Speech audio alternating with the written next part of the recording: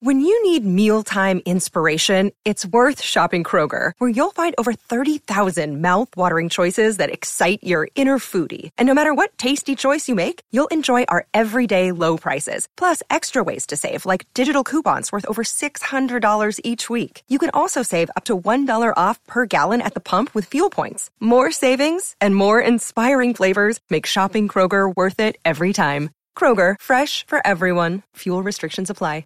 You're listening to a Score North podcast right now, and if you're a business owner, so are your customers. In fact, I could be talking about your business right now, telling the tens of thousands of loyal fans about you and sending them to your business. Find out how you can partner with your favorite Score North podcast. Visit scorenorth.com now and enter keyword partner. Fill out the form, and we'll get in touch with you quickly. Once Phil, Judd, Declan, or others start talking about your company, you'll be amazed at how many fans start showing up. So visit scorenorth.com now and enter keyword partner. TCL is a proud sponsor of the Score North Studios. TCL, America's fastest growing TV brand.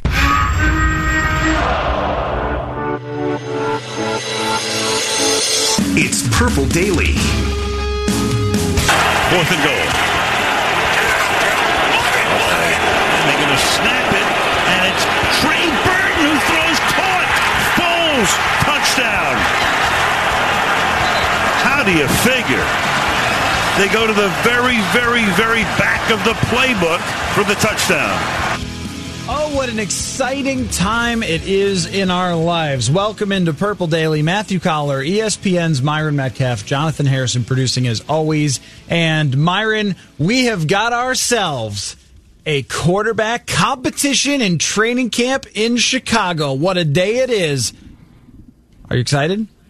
Is Mitch Trubisky excited? I mean, that's the question, right? No, but I am. It's about time. I'm excited. Nick Foles, Trubisky. Maybe I'll just cover the Chicago Bears during training camp and not the Vikings, because I already know who the Vikings quarterback's going to be.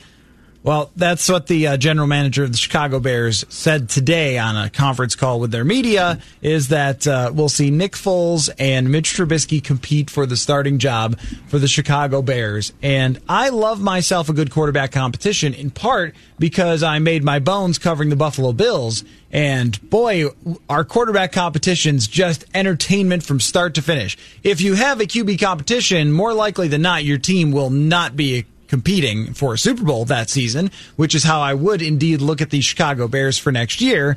But it creates a lot of drama and a lot of fun and preseason games worth watching for the Bears. So that's what we've got to work with today. Well, he's not going to be the starter. I mean, this is the Bears right, saying that Mitch Trubisky will not be the starter in 2020, and they'll get rid of him after the season. But it also shows, I think, how quickly, and Minnesota's dealt with this too, how quickly the window can change. Yep. We talk so much about the window and the Vikings in 2017 feeling like they had this window, and the Bears were, ahead of Minnesota. I mean, you bring in Khalil Mack because you think you have a chance to contend. They had that great defense. They're probably a field goal away against the Eagles from advancing, and who knows what happens from there. And the idea was, you're on a rookie deal with Mitch Trubisky. Let's try to create a Super Bowl team now. And it just shows how teams in this moment are going to invest to the best of their ability and try to salvage maybe what's left. Like, I don't think Chicago has a window anymore, but I think it just shows you how quickly that can change. Like, even though Mitch wasn't good, when that defense was cooking and he had some weapons, things were rolling, Chicago had a chance, and then it just disappeared. And now here they are going and getting, Nick Foles. I don't think it's 2.0. It's like negative 2.0 compared to the guy we saw in the Super Bowl, and hoping that maybe he can help them salvage what's left of this run for Matt Nagy. So I don't think either you or I was on board with jumping right in on the first day that you could even negotiate with free agents and signing Kirk Cousins to a contract extension, because of what we've seen over the last 2 years in the bigger sample with Cousins, and that there is very likely a ceiling on him. That, yeah, you could get to 10-6 and win a playoff game, but it's really hard to see you going much farther than that. The counterpoint that the Vikings would make would be, what do you guys think's happening in Chicago right now? Because they played it by the book. You get the quarterback who's on the rookie contract. Then you spend like nuts. You get everything you possibly can. You draft weapons for the guy. You sign weapons. You get an offensive guru head coach. You do everything you possibly can. And if it clicks, if the guy is good, you end up being the Kansas City Chiefs, where he's all-time good and you win a Super Bowl, or even if he's just real good, he can overcome all of your mistakes, like in Houston with Deshaun Watson.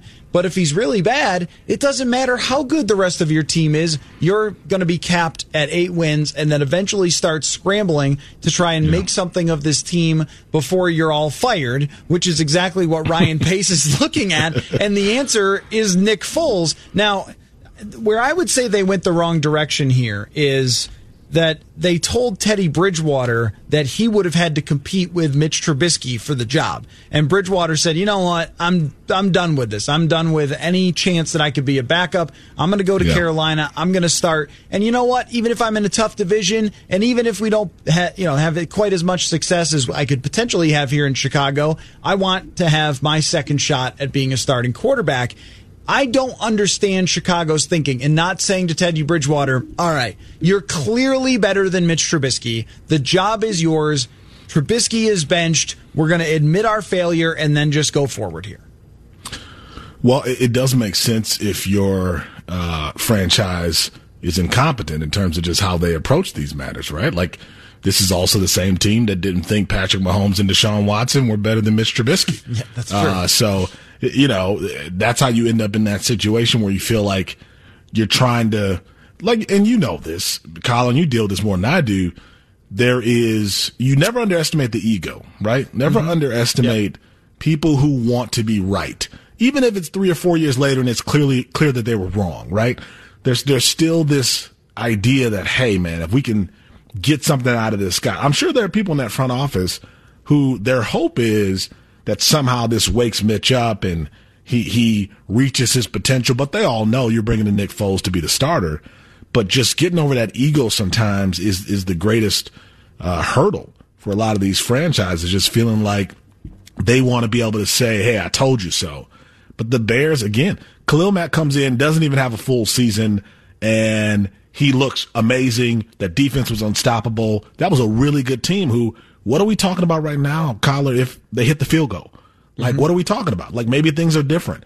But that's how close they were to making a run. The team they lost to did make the run and won the Super Bowl that year. So you're right there, and you continue to invest as if the Super Bowl is within your grasp. And now it appears that, you bring in Jimmy Graham. I don't know if that helps you at all. Jimmy Graham hasn't been great in a long time, but you bring in guys like that, overpay him. I think they gave Jimmy Graham a no-trade clause, too. They did, All of a sudden, like, you're trying to get the band back together, but it's clear, to your point, if Mitch isn't good enough, none of that other stuff will matter.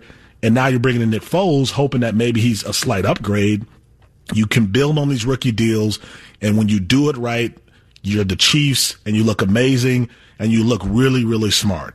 However, most teams, I feel like, end up in this situation where you get the young quarterback, you try to surround him with a lot of pieces, and unless he is a next-level, all-pro kind of talent, you end up in year 3 in sort of this no man's land. Like, where do you go? Do you try to hold out and maybe get a veteran? Do you surround him with more talent? It's a weird place to be. So I think if you're Minnesota, you appreciate that that's not the situation, even though you've underachieved. But I will say this. I'd love to go into 2020 at least knowing there's a plan B for Kirk Cousins. There's no way he would ever lose his job. But wouldn't you feel more comfortable if at least there was a viable option 2 behind him? Depends on how Galaxy Brain you want to get with it, because in a way you could say, if there isn't an option and let's say he gets hurt in week 3 and you play Sean Mannion and go 3-13, can't think that that's too bad if you get your hands on Justin Fields or Trevor Lawrence at the top of the draft, right? So there is that element of it, of why even bother having a viable backup quarterback. I also don't think that Cousins needs to be pushed or needs to be pressured or anything else like that. I don't think it matters who his backup quarterback is.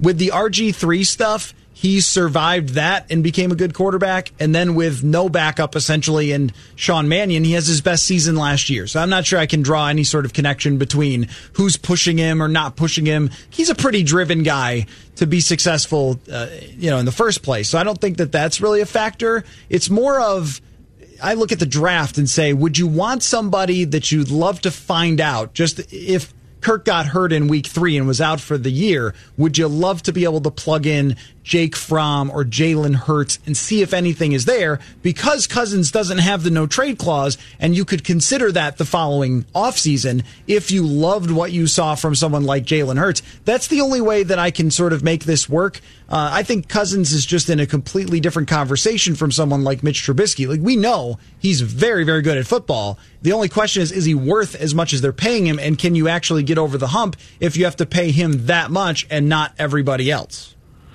Yeah, no, Kirk is not. I mean, I hope I wasn't implying that. Kirk and Mitch. Mitch is one of those $5 DVDs. Like, you sort through it and you hope you get maybe a Forrest Gump, but most of them are terrible movies. Like that. That's who he is, right?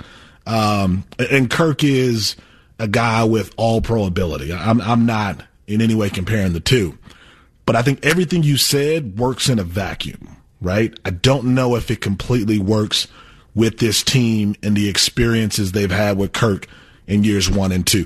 Say what you want about Stephon Diggs. He left. He didn't want to be a part of this, right? Yep. And your leader's a big part of that. Everson Griffin had a chance to come back, and he said, no, I'm going to move on.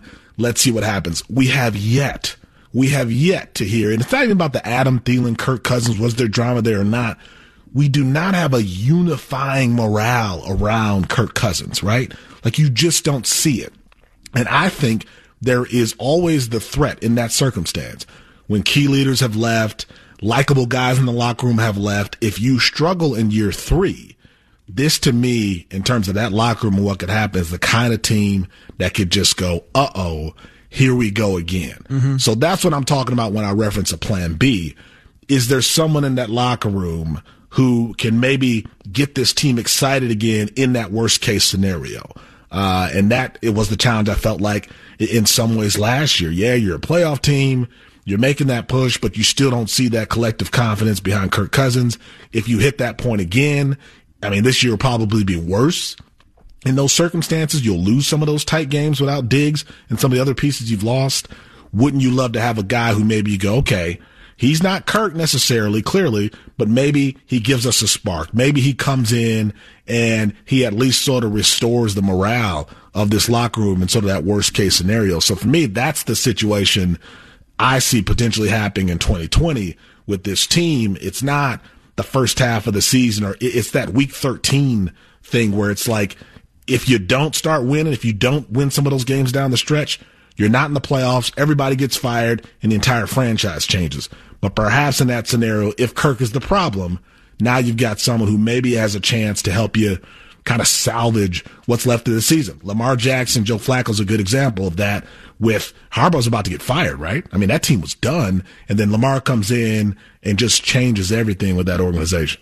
I think it's an interesting point, because if this is the thing with Kirk's contract extension and just how it changes every way that we have to talk about this team, whether it's their timeline or Zimmer and Spielman or drafting a quarterback, that if he had not signed that contract extension, everything you were just saying right there, I feel like absolutely. I mean, you should be drafting whoever drops to 22 or 25, whichever guy you like. And if it's Jalen Hurts, then it's Jalen Hurts. Or if it's Jordan Love for some reason, then it's Jordan Love. Whatever. Whoever it is, draft him with one of those first-round picks. In fact, that would have made the Diggs trade look good if that would have been the plan. Because I would have said all day, as much respect as I have for Stephon Diggs' talent, and I think he's one of the best in the league, if you were saying the reason we're trading him away is so we can use 2 first-round picks to trade up to get whoever, Tua or something, I'd be saying, well, then do it. Yeah, I'd move on from any position player anytime if you gave me a chance to get Tua at the top of the draft.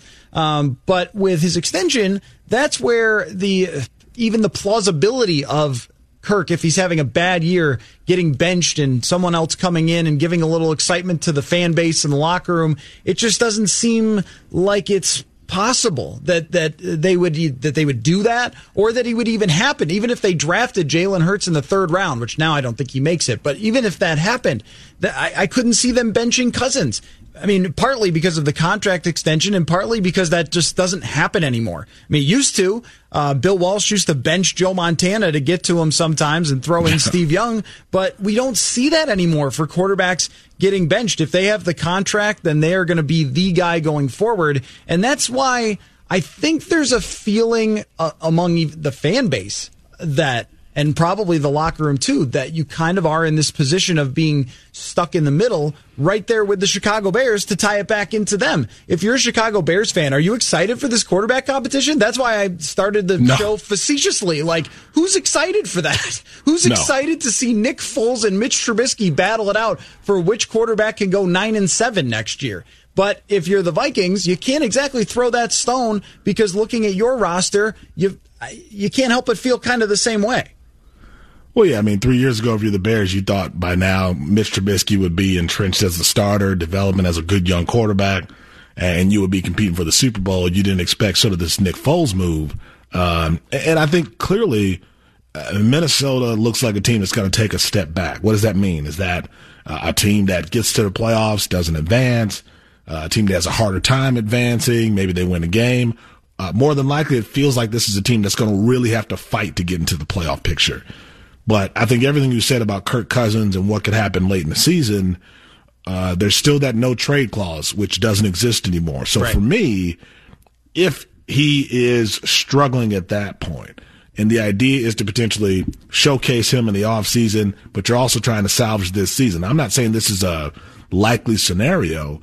If you have someone behind him, there is that chance where you salvage if things completely go south. Because I don't think that's outside the realm of possibility. I thought that this team in the first 2 years had a high ceiling, but I didn't feel like the floor was extremely low. I still felt like this was a team where the worst you were probably going to see was what we saw maybe in year one with Kirk Cousins, kind of that 8-7-1 kind of team. They weren't going to be much worse than that. Kyler, this feels different though, right? This group we're watching now feels like, they're going to have to work a lot harder to even duplicate what they did last year, and it feels closer to year one. Those 50-50 games, those plays down the stretch, maybe not having the weapons to get the job done, and now you're looking at that kind of 8-8 season. So if you're going in that direction, and your head coach and general manager are trying to save their jobs, what leaders in that position tend to do is make moves, right? Even if they don't necessarily make sense, because they want to at least give off the impression that they're trying something. And I don't think you can go into year 3 struggling in the second half of the season, not looking like a playoff team without Zimmer and or Spielman saying something has to be done. But to your point, there's not much you can do if there's no one behind him that's a viable option. Yeah, and that's why I have entirely advocated the draft of Jalen Hurts, even if you have to take him with that late second-round pick, because you don't have to look that far down the road to see ways out of Kirk Cousins, even if it is a couple of years of sitting for someone like Jalen Hurts, and then he does play out his entire contract. You're still thinking, well, that's a guy who could have a couple of years of development, and I bring his name up just because he's the one that everybody knows. He was in the Heisman. There are other quarterbacks who are out there. Anthony Gordon from Washington State might be a 4th round pick or something like that, or 5th round pick. But even that type of guy, you're right, it would bring some sort of intrigue to the table if you were going down the stretch and he was struggling. The thing with Kirk, though, is I doubt that he's going to struggle so much that you would ever be saying, well, this is definitely Kirk Cousins' fault that they're 6-10. And you go back to his team in 2016 to 2017, the same exact thing happened. He was on a good 2016 team that had all sorts of receiving talent, had a great offensive line. The year later, Deshaun Jackson leaves, Pierre Garçon leaves, Trent Williams is banged up, Jordan Reed is banged up, and he ends up still going 7-9, because that's kind of who Kirk Cousins is, even though they didn't have a good defense that year either, is that he's still a good enough quarterback to beat the teams that you're supposed to beat, which is usually 6-8 on any given schedule, any given year. And he's still going to do that. But 7-9 is going to get everybody fired, though. Oh, of course. Right? Absolutely. Yeah. And that's what I'm saying. I mean, to me, there's the potential for desperation. There's that potential in weeks 11, 12. And I certainly think Kurt could be viewed as the guy who again has to really elevate. Diggs is gone. His team isn't as strong. Can he play to that next level? So I think in that worst case scenario, a lot of crazy things can happen that are unexpected just because guys are trying to hold on to their jobs, you know? What do you think the gap is between Tua and Jalen Hurts? I know Tua is by far is definitely the better prospect if he's healthy, once he gets healthy. But what's the real gap? Because this draft to me doesn't feel like it has the gap from rounds 1 to 3 that past years may have had. The thing that closes the gap in terms of, because I always look through everything of not what quarterback rating are you going to put up, but how many games would you win with that quarterback? The ceiling on Tua, I think, is, I mean, it's not, you can't quite say Drew Brees, but there's that same sort of feel of an undersized guy who is extremely accurate, really highly intelligent, a great A-plus leader. The difference between the way they play is the legs, that Jalen Hurts is a phenomenal runner. He's not on the level of Lamar Jackson, but he is a great runner. So even if he struggles with some of the passing issues, the fact that he's willing to take off and make plays with his legs, you're probably talking about ceiling-wise. I think Tua is a guy who wins you 10-plus games a year, and Jalen Hurts probably has those pop-up years that he can win 10 to 12 games. This is absolute best-case scenario, but is more of an 8-8 quarterback. That's kind of how I see them, because Hurts does have some pretty serious concerns about holding onto the ball too much. People have compared him to Tyrod Taylor because of that. So if his ceiling is Tyrod Taylor, then I'll say 8 to 10 win type of quarterback. I think there is a pretty big gap between 8 to 10 wins is your max and 10 to 14 wins is your max. I'll check and see who Pro Football Focus compared Tua to, just to get us a more objective view of that. But I think there's a pretty decent sized gap between those two. No, that gap makes sense. But like Jalen Hurts to Jordan Love doesn't feel as significant. You know? I mean, definitely not. I would take Hurts before Jordan Love. Really? Yeah, I would, because I think that Jordan Love is going to throw a ton of interceptions in the NFL, because history shows us that guys who throw picks in college, even when they're great prospects, will come to the NFL and have that same exact problem. And even though he's got the big-time plays that are exciting, you can grab a lot of guys from college big-time throws that are exciting. Oh, he looked off the safety and he made this throw into this hole and everything else. Great. He's got a phenomenal arm. There's no doubt about it. But when you can't elevate Utah State, I really have to question you. I mean, how many small school quarterbacks have ever been successful? So we have not many. Ben Roethlisberger. He destroyed the MAC conference.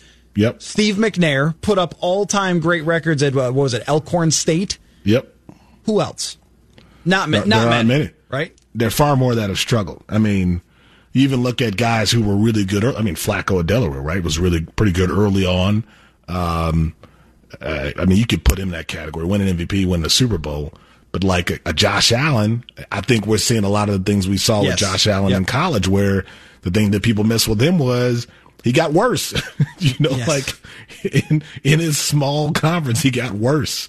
And I think, don't quote me on this, but I don't think he won all like first team quarterback in his conference in his last year. I think he won it his second year, not his third year. So no, you're always going to gamble going after a guy from a smaller league who hasn't faced the same competition. But this just feels like a year where clearly if you get Joe Burrow, clearly if you get Tua, you might be getting future franchise quarterbacks. But the rest, why not go after a guy like a Jalen Hurts? Because I think he has as much potential as the rest of the guys behind Tua and Burrow. Well, if you just travel down the different paths and you say, all right, let's say that you draft Jalen Hurts and Kirk Cousins does the thing that we're not really sure he's ever been able to do.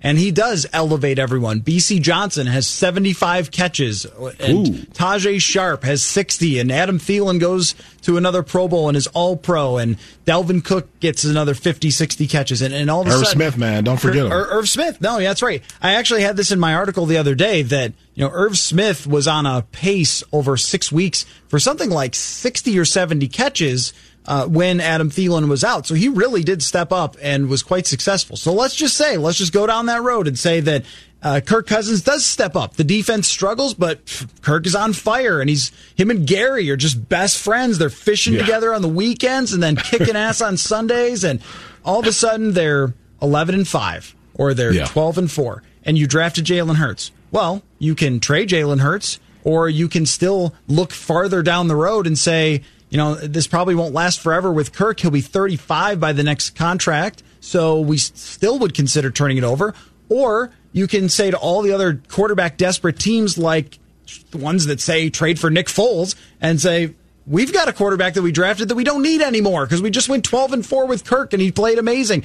I mean, there's no real downside to doing that. And then if he really, really struggles and you win 6 games, you can look to potentially trade him to, again, an extremely desperate team. There's always going to be somebody who's interested in trading for your quarterback.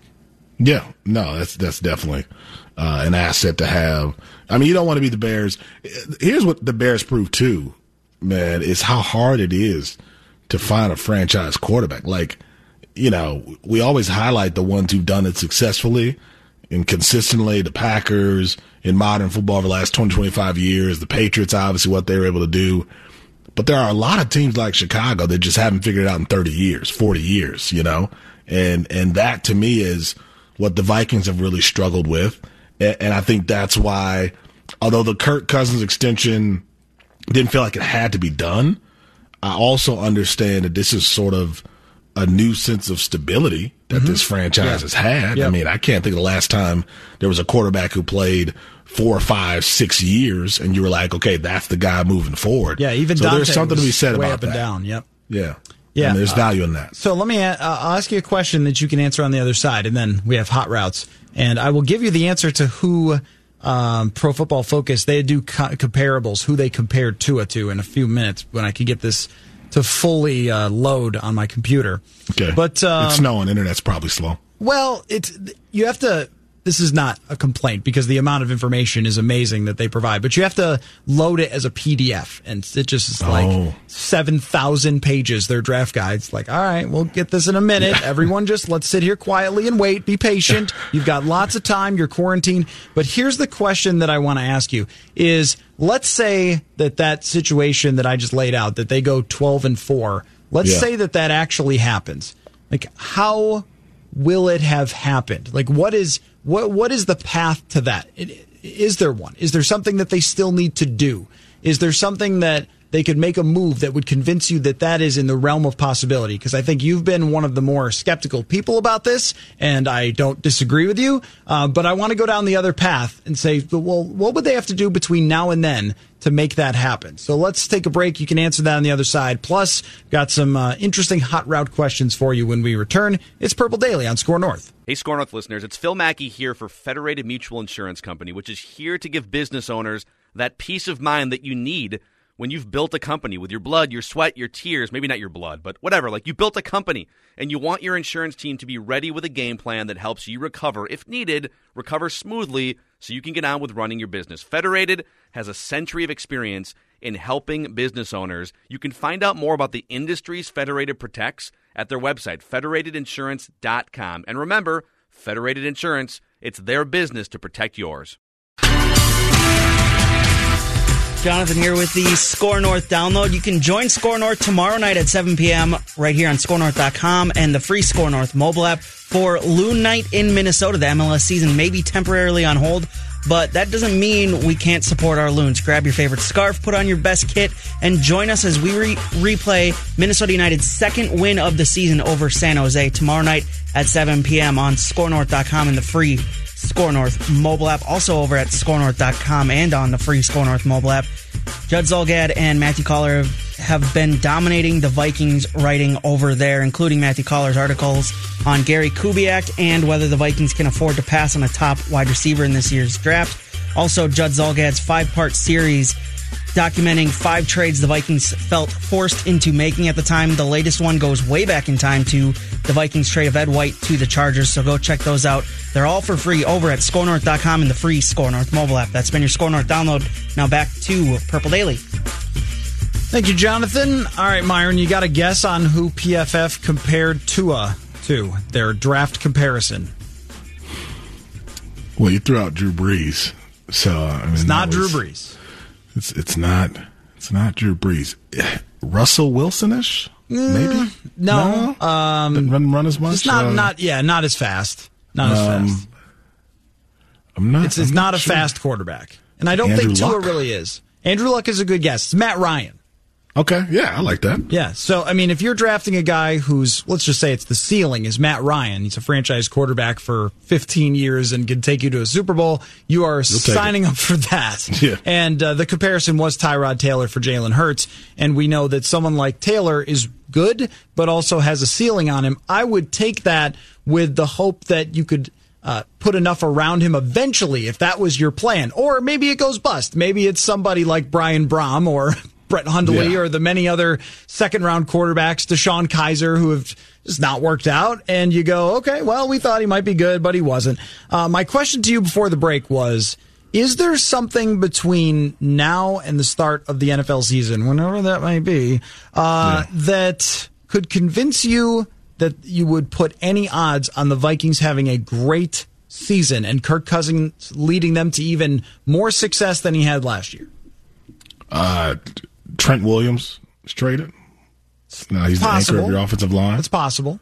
Because I think the scenario of them being a 12-win team is Kirk has to be one of the most protected quarterbacks in the league. I think it would entail everything is offensive for me, because I think the best hope for your defense to me would be you plug in some of the holes. You're top 12-ish in terms of efficiency. Your defense is pretty good, not great, but it's not a burden. And I would say the same thing about special teams.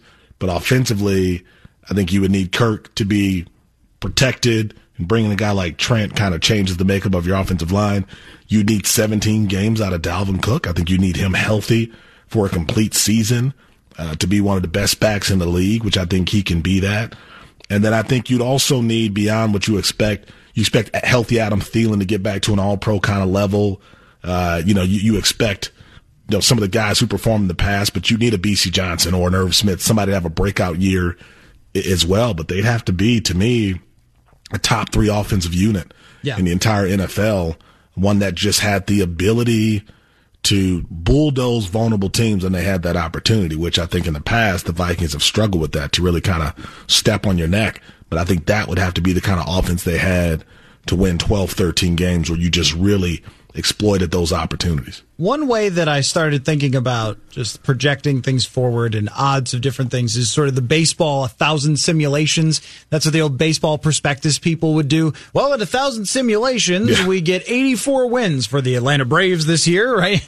And so I think of it the same way. Like 1,000 simulations of the Vikings season. We come out with, 100 where that happens and Irv Smith becomes a superstar and they get Trent Williams, and whoever they draft in the second round wide receiver is a superstar right away. And then all of a sudden we feel like they've got weapons coming out of their ears if Adam Thielen is healthy and Alexander Madison's still good. And you can really talk yourself into this. And on Madden, if you turn injuries off, you could make this into quite a good offense. But then there's a reason why I would only say 100 out of 1,000 would be the ones where I could see that happening, because the other way of looking at it is if you don't get someone like Trent Williams, still seems like a long shot, though plausible, but if you don't get Trent Williams, you're talking about the same level of offensive line play as you've had, or possibly even worse, because right now you don't have guards. Josh Klein is not back on the team, even though there was a report that they might try to re-sign him. But if I'm Josh Klein, I'm like, no way. I'm going to sign somewhere else. Why am I coming back after you guys cut me for cap purposes? But even then, there's no replacement for guards. You could draft a tackle, but that's probably not going to work out in year one. And Dalvin Cook playing 16 games seems unlikely based on his recent history. Adam Thielen being able to dominate the number one role is, again, possible, and he'll probably still be very good, but dominate it the same way that Julio Jones does in Atlanta? No, probably not. Or that Andre Johnson used to do for Kubiak in Houston? Probably not. So that's where you could talk yourself into it. And talk yourself into, you just do that, and then Kirk is set up for the next 3 years. Will you rebuild the defense? But that seems like a long shot for all of that stuff to click at once. Yeah, it does. I mean, a lot of variables there. I think an extension of that scenario to me is dominating the division as well. Is this the kind of league where you can go 5-1? But potentially, I mean, Detroit, Chicago, not expecting a ton from them.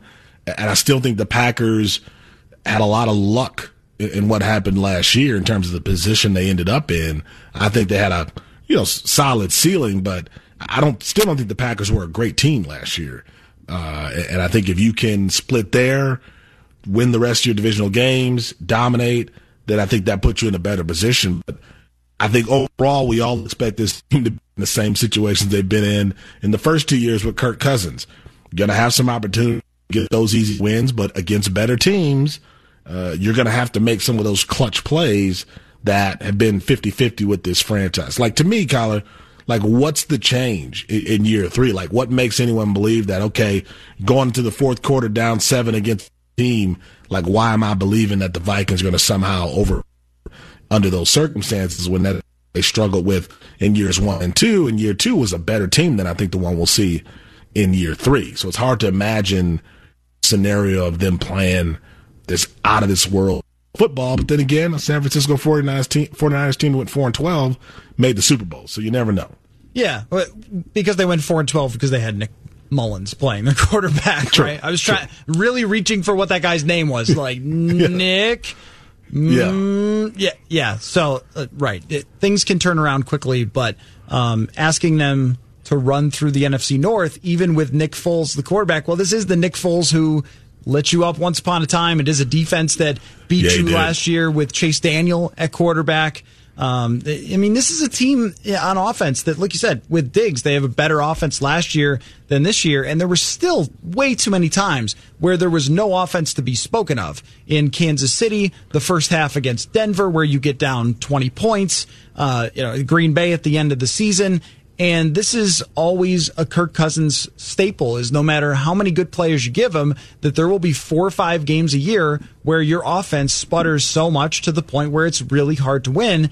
And in this case, they hoped, I'm sure when they signed him, that the defense would be so good they could make up and win some of those games 13-6. And it hasn't been. And it certainly won't be next year, even if Zimmer gets it turned around. So let's get into some hot routes here, though, because it's Friday, and we need hot routes. That's a happy conversation we just had. Yeah, I know. For all these snowed-out Vikings fans. Snowing? Like, I was shooting hoops yesterday, and it was 58 degrees or something. I was thinking, like, oh, okay, I can deal with this coronavirus thing. And then, look out there this morning, and it's snowing. The only one that was happy about it is my dog. She likes to play in the snow. So, nice. All right, well, let's end it with hot routes then. Dial it up, Jonathan. Caller has questions. Blue 58! Blue 58! Go! And he wants your answers. Street! Drive! Red Polly! Blue Poncho! In rapid fire fashion. Gun flex right stack. 394 Dragon Smoke. It's Hot Routes on Purple Daily. 580! 397! By the way, I just wanted to add one side point to what we were just talking about, is if Kirk Cousins made half the money that he makes, then they would probably be able to put an offense around him that we could actually think about that conversation. So I just wanted to tack that on. That's true. Anytime we talk about Cousins, it's not, is he good at football? It's always him, his skill set, his talent, the offense, what they could put around him, the money, all those things. So, all right, ramp up the NFL music, and we will go ahead forward. All right, so we take things around the league and we spin them sometimes to ourselves, sometimes to NFL history, whatever way we can. I want to start out with my old pal Sammy Watkins. I was in Buffalo when they traded up to draft him the 4th overall pick. And, he's not really been a 4th overall pick level wide receiver. But, man, does he know how to make himself some money. And Sammy Watkins reworked his contract with the Chiefs, one of the best contracts from a player perspective that there was. And now they create cap space. But in return, Mr. Watkins gets a no-trade clause, so he will continue playing with Patrick Mahomes. Savvy agent. His catch from the Super Bowl, by the way, was worth whatever they've had to pay him. It will go down as one of the forgotten amazing plays, but he beats Richard Sherman off the line of scrimmage. Patrick Mahomes drops it in perfectly. Beautiful. And that gets overshadowed by the throw to Tyreek Hill that was just all-worldly, never will be forgotten. I want you guys to give me a somewhat forgotten Super Bowl play that was amazing, but overshadowed by other things for whatever reason. Go ahead, Mike. Well, first off, Sammy Watkins, he knows how to get money. You got to give him a lot of credit for that, to your point. I think it was a very sexy play. I think it was 2. And it was down the stretch of this Super Bowl. It was Chris Jones and those batted balls, which I felt like were very underrated in terms of – I watched Super Bowl again on Sunday. because we don't have anything to do in America right now. No, and we're all really looking for things to do. And I kept rewinding how many times that Kansas City defensive line in the first half got so close to batting down some of those Garoppolo balls. Like it seemed like in the second half when it happened, it was one of those things where it was happening randomly, you know? Yeah. But like watching the first half again, like you can see the strategy behind it. And they are getting so close to knocking down some of those passes. And then all of a sudden, late in the second half, it starts to work. And I think to me, that may not seem like a big deal, but I think that's what stopped the momentum. Like all of a sudden, Garoppolo's thinking about, not just getting to his target, making the right throw, finding the right window. Now he's thinking about whether or not he can get the ball past the line of scrimmage. And I think that mentally changed that game in the fourth quarter for the Chiefs. Just suddenly this new threat that they've been working toward all game, but they started finally having some success with that, and Chris Jones was a big part of that down the stretch. And it also felt like knocking down a couple of his passes just made their offense sort of tighten up and feel a little bit panicked. Yes.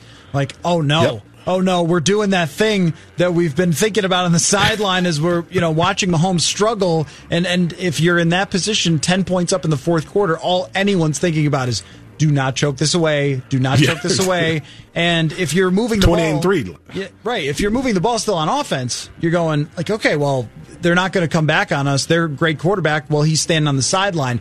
But you get a pass knocked down, stop the clock. Everybody's looking around, and it definitely gave the feeling, even at home watching it myself, like, okay, they're giving Mahomes here another chance. How about you, Jonathan? Forgotten Super Bowl plays that need more attention. I have two of them here. Plaxico Burress' game-winning touchdown catch against the Patriots.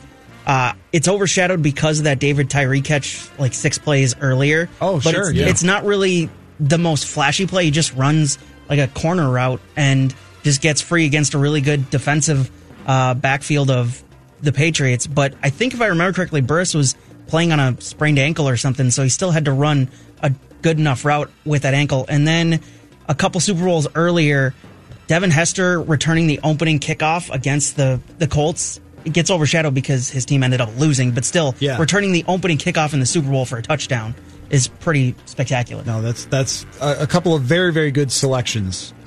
Corey Clement running what they call a rail route, just sort of like a wheel, except for you cut it a little bit short. And Nick Foles dropping it in there to him for, I don't know what it was, a 30-yard touchdown pass. It was an incredible throw and catch by a running back out of the backfield.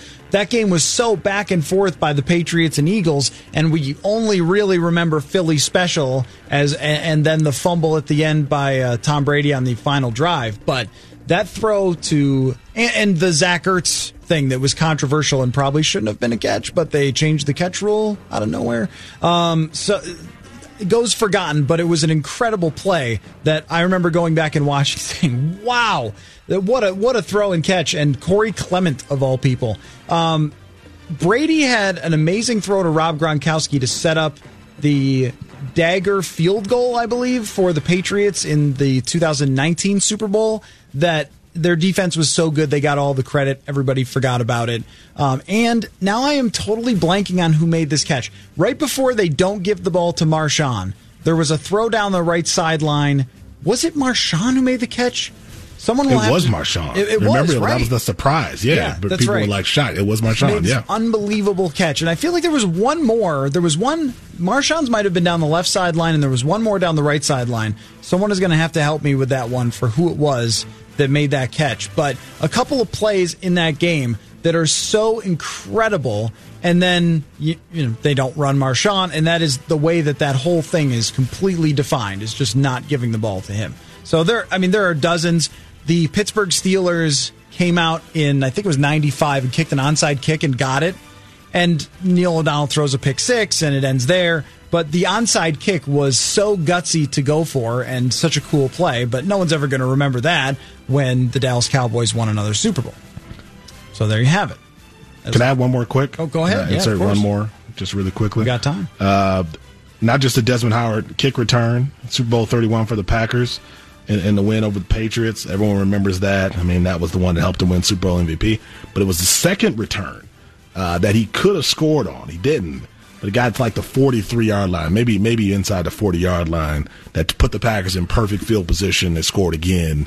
A lot of people forget about his second big return. Everyone knows the touchdown, but the second big return changed the field position game for the Packers, too. I'll throw another one on top of it because I was watching Bruce Smith's A Football Life the other day.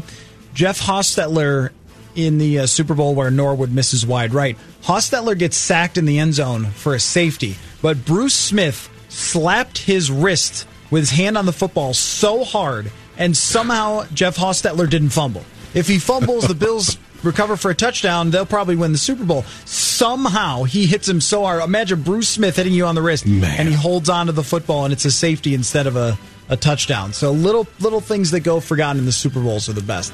Next question. Ty Law said that Peyton Manning once tried to get him drunk and ask him about the Patriots' defense. Peyton is ruthless. If there was one former player who you'd love to get some secrets from and sit down at an establishment for a few hours, who would it be? It has to be Lawrence Taylor for me. I mean, I don't know if he has many secrets. I guess he kind of tell you. Well, I think we only know the half. I think that's a good selection. I think he'd tell you some stories that you just you never anticipate. And I think my second pick would actually be someone who we just don't think of as much of a talker. I'd love to talk to Eli Manning, just because. You know, we don't really know private Eli. We don't really know what it was like to be that guy in New York. You know, he just hasn't really, done the things that a lot of people in his position did over the course of their careers. But I think it'd be interesting to talk to him about just what it was like to be that guy, man, in New York. I covered his first preseason game in New York City. I was an intern at ESPN, the magazine, and there was just so much buzz, man. It was just crazy. And he did that for, 16 years? Mm-hmm. So I would love to sit down and talk with him and Lawrence Taylor. Jonathan? Personal reasons, Brett Favre, just want to talk to him about whatever in his career. Yeah. I mean, this one's almost realistic. Just find Brett Favre. Yeah. It'd be a long session because he's going to talk for a while. Other than that, probably Rob Gronkowski, because I want to know what happened in the Patriots locker room between Brady and Belichick. Yeah. And I know probably if you could get him some alcohol, Gronk might tell you. Again, another guy that's very hard to be found with some alcohol, for sure. Rob Gronkowski. I struggled with my own question here. But I came up with an answer that I think is somewhat unique. I would love to ask Barry Sanders why he quit. Like, get the real answer. He's never really talked about it. He's mostly quiet when he gets asked about it. Well, it wasn't the right time, or I didn't want to keep playing for this or that. But I've never really felt like I understood Barry Sanders as a guy at all, and why he decided he just wanted to stop playing, because that was like a childhood crushing moment when Barry Sanders just said, "No, I'm not playing anymore. No, I'm good." So the inner workings of the Lions organization from him, or even Calvin Johnson, would be quite fascinating. And then, I mean, even from a Vikings perspective, just Case Keenum on Mike Zimmer railing on him the whole 2017 season. I'd love to ask Case, what'd you really think of that? What did you really think of him saying that you had a horseshoe around your neck? All right, next question.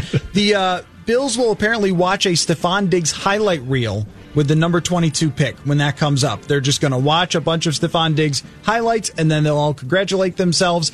And that'll be fun, I guess. Which non-quarterback in the NFL right now has the best highlight reel? Non-quarterback. I mean, Tyreek Hill has some crazy, crazy plays, man. I mean, obviously before the Super Bowl, it made him kind of a star. But I think, you look at just what he's done throughout the year and his speed. I mean, it's fascinating to me to watch someone who is that much faster than everybody else on an NFL field. Yeah. Like college football is extremely fast, right? And to see NFL teams, it's just the next level.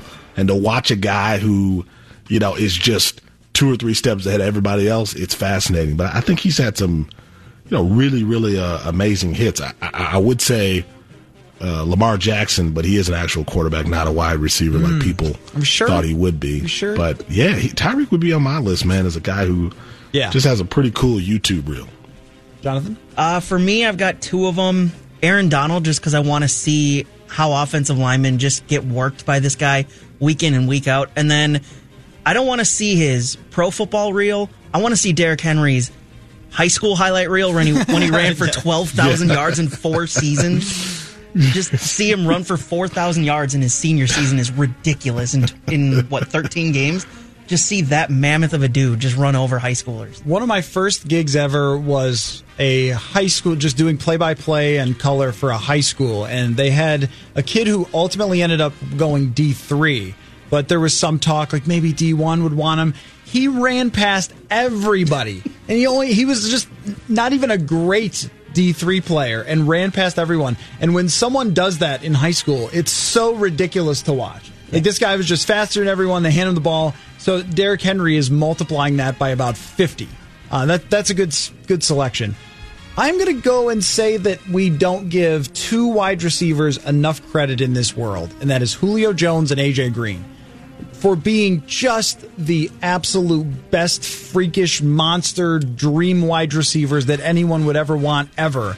And A.J. Green, poor guy, has played his whole career with Andy Dalton and whoever else has filled in. A.J. McCarron filled in for him at a time and never had a great quarterback. And now he's past his prime. He's had the injuries.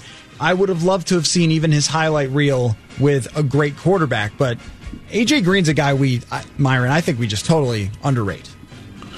Man, I mean, the guy didn't play. It didn't seem like he wanted to play. Who could blame him this year with Cincy? But Cincy was like, "No, you're staying. We're going to give Joe Burrow a target, man. We're not letting you go. Here's that franchise tag." Yeah, man. We used to talk about AJ like we talk about Julio and Odell. And then the injuries piled up. Playing in Cincinnati, you kind of fall off the face of the earth. But no, AJ had some moments, man. I mean, that dude healthy is the real deal. And I think Joe playing next to him, that's going to be a great combo. All right, last question, and we'll make it real quick here. Blaine Gabbert is going to be Tom Brady's backup. What? Blaine Gabbert is still around, apparently. I want you guys to give me a quarterback who you knew from the start was going to be a bust, and you were completely right. Well, I mean, I think my guy is kind of the jury is maybe still out. I would have picked Josh Allen in terms of just what we thought he would be. But I also thought Mitch Trubisky was going to struggle. I didn't think he would. Yep. Yeah, I didn't think he had it. After 1 year basically of starting in North Carolina, which wasn't even that great. It wasn't. At North Carolina wasn't. Well, it's so okay. He looks the part. Deshaun Watson barely showed anything in college. Mitch looked the part. He certainly did. I'm going to go with Josh Freeman. This goes back a little bit, but he won 5 games his final year at Kansas State, and yet everybody fell in love with him going into that 2009 draft. Couldn't pass for over 3,000 yards in the Big 12, and the NFL fell in love with him probably because he started rushing for touchdowns. His final year, his rushing total jumped from 2 to 14 in that final season in college. But still, Josh Freeman going in the first round after one decent year in college when he still couldn't pass for over 3,000 yards in the Big 12 confused me at the time and turned out to be right. I used to have a way of doing this that was unscientific. It was, have I ever heard of that guy? And if the answer was no, then I would figure he was going to be a bust. And Blake Bortles, the same year, I had ones where I felt really great about myself and ones where I felt that I totally botched it. I thought Manziel would have been good and super fun in the NFL. Nope. But Bortles, I'd never heard of this guy. Oh, he's big and giant and throws it real hard? Okay, yeah, sure. Central Florida, right. But then Bridgewater, I was very much in on Bridgewater. And, sometimes it works out, sometimes it doesn't, and that's why it's fun. But Bortles was one that just checked all the boxes of this guy's going to be a massive bust. And he was. All right, Myron, fun as always. And I just want to remind you that your invitation is always open during quarantine to pop in whenever you like. So let me know. I will definitely next week. All right, sounds good. Judd Zolgad coming up next. Last night, the Minneapolis Miracle was on TV. And Judd and I watched it. So we're going to talk about it when we return because it's Friday and everything's bad. So we'll be right back. The American Red Cross continues to face a severe blood shortage due to the coronavirus pandemic. Healthy blood and platelet donors are asked to please give now. Donating blood is safe, and blood banks remain open across the Twin Cities metro. To schedule an appointment, visit scorenorth.com, keyword red to learn more and to give blood. TCL is a proud sponsor of the Score North Studios. TCL, America's fastest growing TV brand.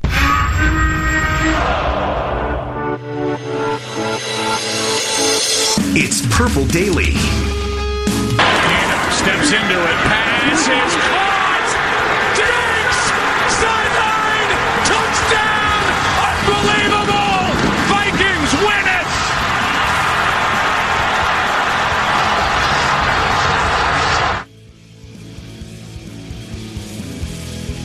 All right, welcome back to Purple Daily. Matthew Collar, Judd Zulgad joined in studio, and the reason that we played that particular soundbite is that last night the Minneapolis Miracle game was on Fox Sports 1, and all of Vikings Twitter in my timeline was watching the game back all at once. And it reminded me of so many things, a flood of memories coming back. And I thought, you know what, Judd? Look outside right now. It's gray. It's ugly. It was snowing. We need to spend a good portion of time here on today's show talking about the Minneapolis Miracle, because you and I were both there. Yep.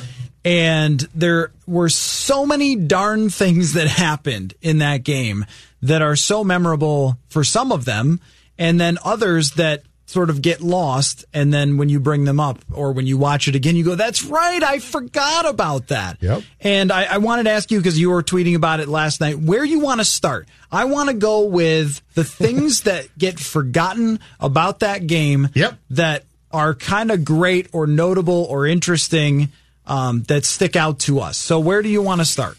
I want to start with a statement. And that statement is, how was this not the Vikings version of 41 Donut, the opposite? In watching that first quarter, the Saints look awful. Yep. Breeze is not good. I believe he was 0 for his first 6, and I think pass number 6 was actually a nice pick by Andrew Sendejo. The Vikings are dominant, absolutely dominant. 17-0. And it could have been an easily, should have been 21 rip. So I want to start with that statement of when you consider a tale of two halves, and with where that game started and that building going crazy and the Saints looking absolutely lost, it is amazing that the second half of that game shifted that completely. And as a sports fan, preferable game. So like if the Vikings win 35-0 or something, as a sports fan, not that much fun. As a Vikings fan, it's great. So I'm not complaining, but I am amazed in seeing that unfold again, that did not become, because it certainly could have been, a complete rout, Matthew.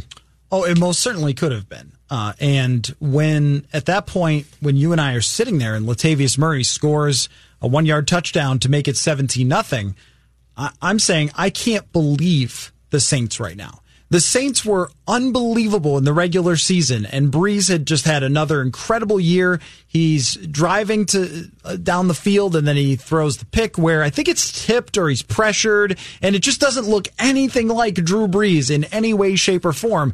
And when they get up 17-0, there was a feeling that, like you said, it was going to be a rout. And they went into halftime at 17-0. But I also remember having a conversation with you saying this is not over because, if I'm not mistaken, the Saints got the ball back after halftime or something like that. Or they might have been getting the ball back. I've got or the game whatever book it was for this conversation. We were saying, okay, this thing is in really good shape for the Vikings, but this is not over because of who plays for the other team. Mm-hmm. I don't know exactly who got the ball in the second half there. The third quarter? In the third quarter. The Vikings didn't punt it. But the Saints score the next touchdown, and that comes off of the Case Keenum interception, correct? And that's where things start to swing, is Keenum throws the pick, and I've got to get my order right. I've got to get the box score up here. But Keenum throwing the pick, what was really interesting about that was all year long, Mike Zimmer had talked about in the media the risky throws that Case Keenum made, that I could think of a dozen of them right off the top of my head. There was one in Detroit where Keenum rolled out and rolled out and rolled out and held the ball for about 10 seconds before finally throwing it. And I think Adam Thielen or Kyle Rudolph jumped up and made the catch. There's another one in Los Angeles where someone asked Keenum, did you know where Thielen was when you threw it? Oh, of course I did. Of course I saw him. He had no clue. No, you didn't. we went back and looked at the tape like, unless he's got eyeballs that are like, on a crane or something, there's no way he could have seen him. But I'll tell you where I thought the door is still open is Forbath actually misses a field goal before half that could have made it a 20-point game. Mm-hmm. And when he misses that because Keenum took a bad sack, I had this feeling of, all right, well, the Saints are still in this game, and we've got a long time to go. And then when Keenum throws that interception, you end up with the blocked punt, and then everything starts rolling for there. A few things that I remembered from last night that I had not thought of in a long time. One was the injury to Nick Easton was something that we were all very concerned about. In Green Bay. Which sounds funny now, but he goes out, and that just reshuffled the offensive line completely. And to your credit, when Easton got hurt in that game around Christmas, right? Yeah. At Lambeau Field. You and I were down there. You looked at me and said, this is really bad. And I thought to myself, really that bad? And you said, this is not good. And it was immediately became a debate because there were certain folks who said, Nicky's, it's not that big of a deal. And you were like adamant that this was going to be a big deal. And then, if I'm not mistaken, Matthew Collar, they moved Remmers off of that, right? They did. And Remmers had a decent year at right tackle, and they moved him inside. And that actually, I think, in some ways, compounded it because he was what I would describe as a competent right tackle. The ask to play guard that suddenly threw him off a bit. Yes, and even when he had a whole offseason to play guard the following year, he couldn't play guard. He just was not a guard. He had never done it in his life. And so he was moved over there. That was a disastrous game for him. Rashad Hill was thrown in at right tackle. At that point, Rashad Hill had barely played in the NFL. Mm-hmm. He, I think, started in Detroit, and there might have been a couple of games where Remmers got hurt and he went in and played. But aside from that, the guy had barely ever played. He was a practice squad player for Jacksonville, undrafted, and now in a playoff game, he's got to play Cameron Jordan. And I remember going back and looking at it and saying, Jordan demolished him a few times, but give that guy some credit for not giving up like 5 sacks. I mean, it was amazing that they made that decision because they had Jeremiah Searles, our buddy, on the roster, and he could play any position. So why they didn't have Searles go in and play guard, I will never really understand. And it hurt them big time in Philadelphia. I'll give you another thing that came right to mind, too, and then we can dive deeper into the second half quarterback play of Drew Brees. Mm-hmm. But the punter becoming a folk hero was one of the coolest things to come from that. Thomas Morstead. Did you remember, though? And I didn't. So he got hurt on his first punt. Sherrills is breaking away, and Morstead basically, I think, saved a potential touchdown. Yes. Yep. I don't recall from the press box being nearly as aware as I was last night in watching the replay, though. He immediately grabbed his rib and broke his rib, right? Yeah. Yep. And then every punt, he would punt and grab his ribs. Yes, I do remember. I didn't recall him being hurt that bad until well after the fact. Because he punted well. Yeah, and watching it last night, though, again, for the first time, that takes some real guts, literally, to keep punting with a broken rib. And it was one of the cooler things that after that, Morstead, a lot of people started donating money to his foundation, and then I believe he came up to Minnesota and gave all the money to the Super Bowl. Yeah, that's right. And he came back on the field. He was one of about, 8 guys that came from the locker room back on the field for the 2-point conversion where Case kneeled down. Yes. And I think he was playing like defensive end or something. He was lined up as defensive end. You're right. But that was the gutsiest performance that you will ever see out of a punter. Okay, so second half, though. We got to talk about Drew Brees in the second half. Yes. Because I saw someone tweet me last night that quarterback play in the second half was about as good as you'll ever see in your life. And I don't know about you, because you covered Brett Favre, and that's a different level of quarterback. And my previous experience was in Buffalo. Yeah. So we have different level of quarterback play that we've covered in our journalistic careers.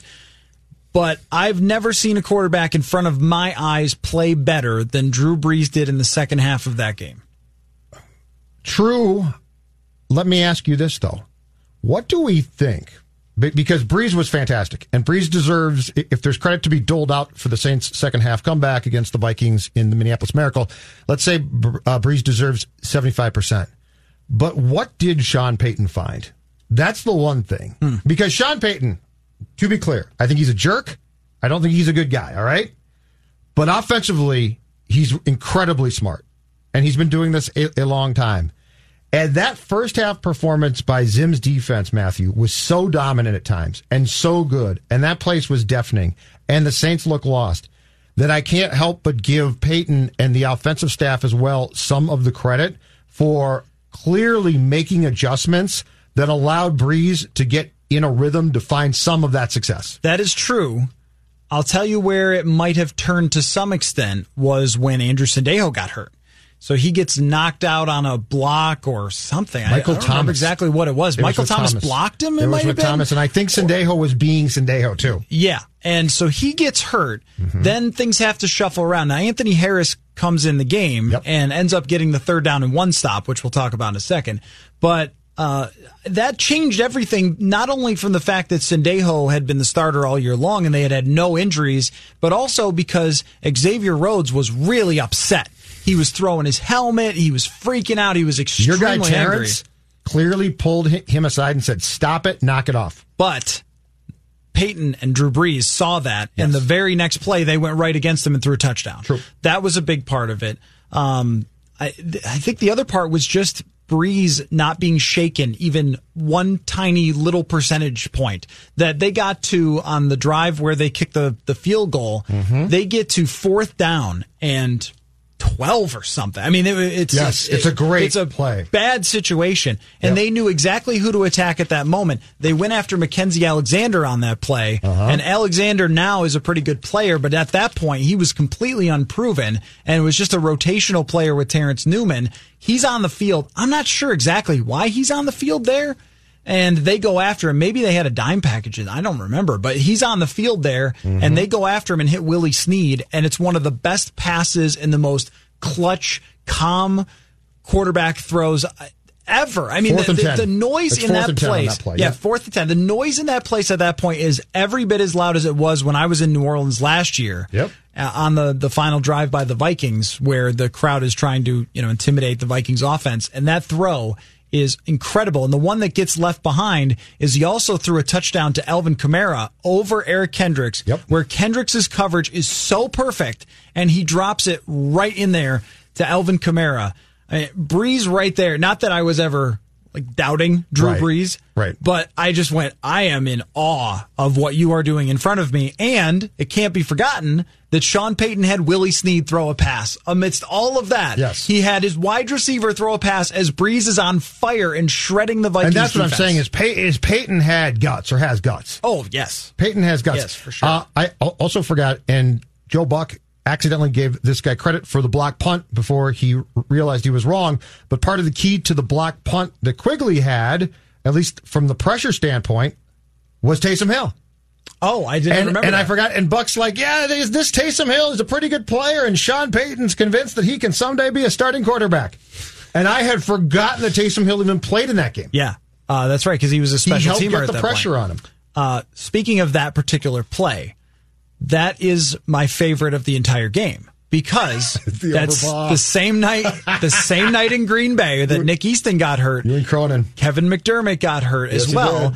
And the backup long snapper from Alaska that they brought in forgot to go left or right, whichever he was supposed to do. It went the wrong way, and that's what ended up leading to the block punt. And Mike Prefer that week said he'd never seen it before. Never, ever seen a long snapper go the wrong way, because my understanding of the language is it's something like red is right, and I don't know, lollipop is left. I mean, it's just like, you can't mess this up.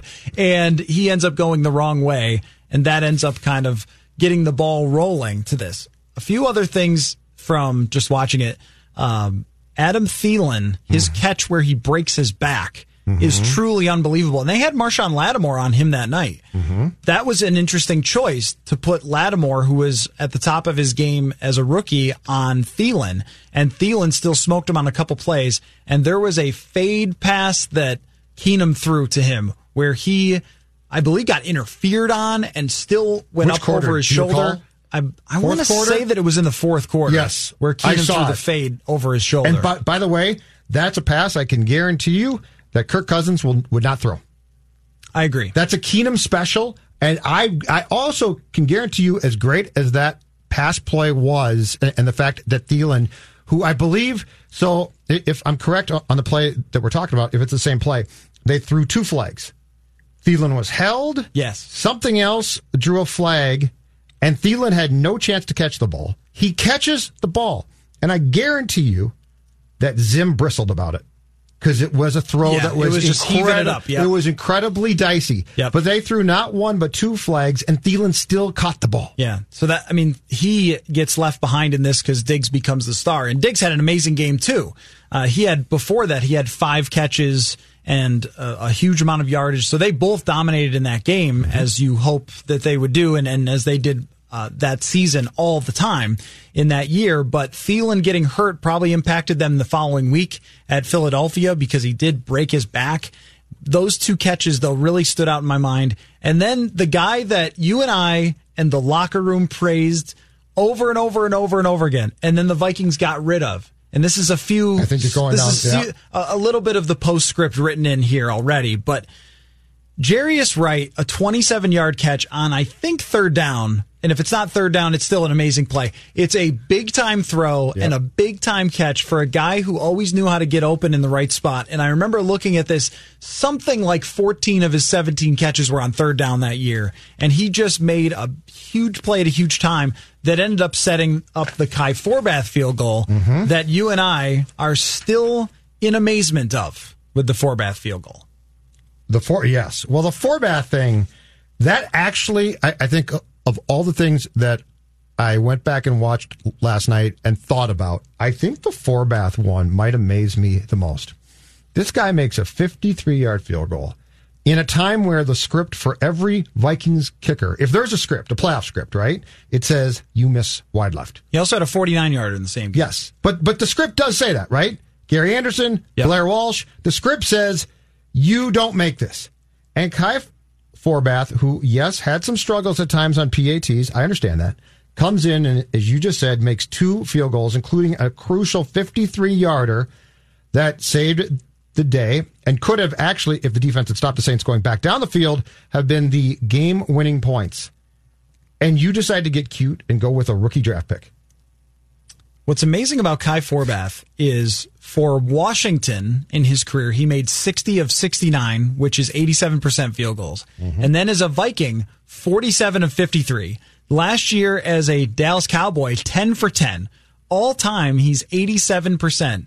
And they just move on from the guy after he hit that field goal and draft another kicker who supposedly had a bigger leg. Well, how much farther are you kicking it than 53 would be my question. Yeah, you're not. And if this guy can make a 53-yard field goal in that situation, and that ultimately cost them a game and cost them making the playoffs the following year because they decided to move on from somebody who had been as clutch can be in a spot where at that point there is 1 minute and 29 seconds left in that game. Yes. So then he makes the field goal, and immediately Drew Brees goes to work, and he hits the 4th and 10. It sets them up. And this is where I'll forever question Sean Payton, is they've got 3rd down and 1. They get 1 yard, the game is over. There is a saying that I've had on Twitter for years now, and I guess I'll have to change it because Linval is gone.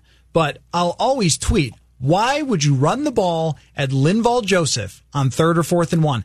I looked at the numbers using Pro Football Reference. The Vikings on 3rd or 4th and 1, best team in the NFL since Zimmer came into the league, and it's not even close. It's by a lot. And that year, you couldn't run on him. And Linval was legit a defensive MVP caliber player that year. That's the best year of his career. Nothing else is even close.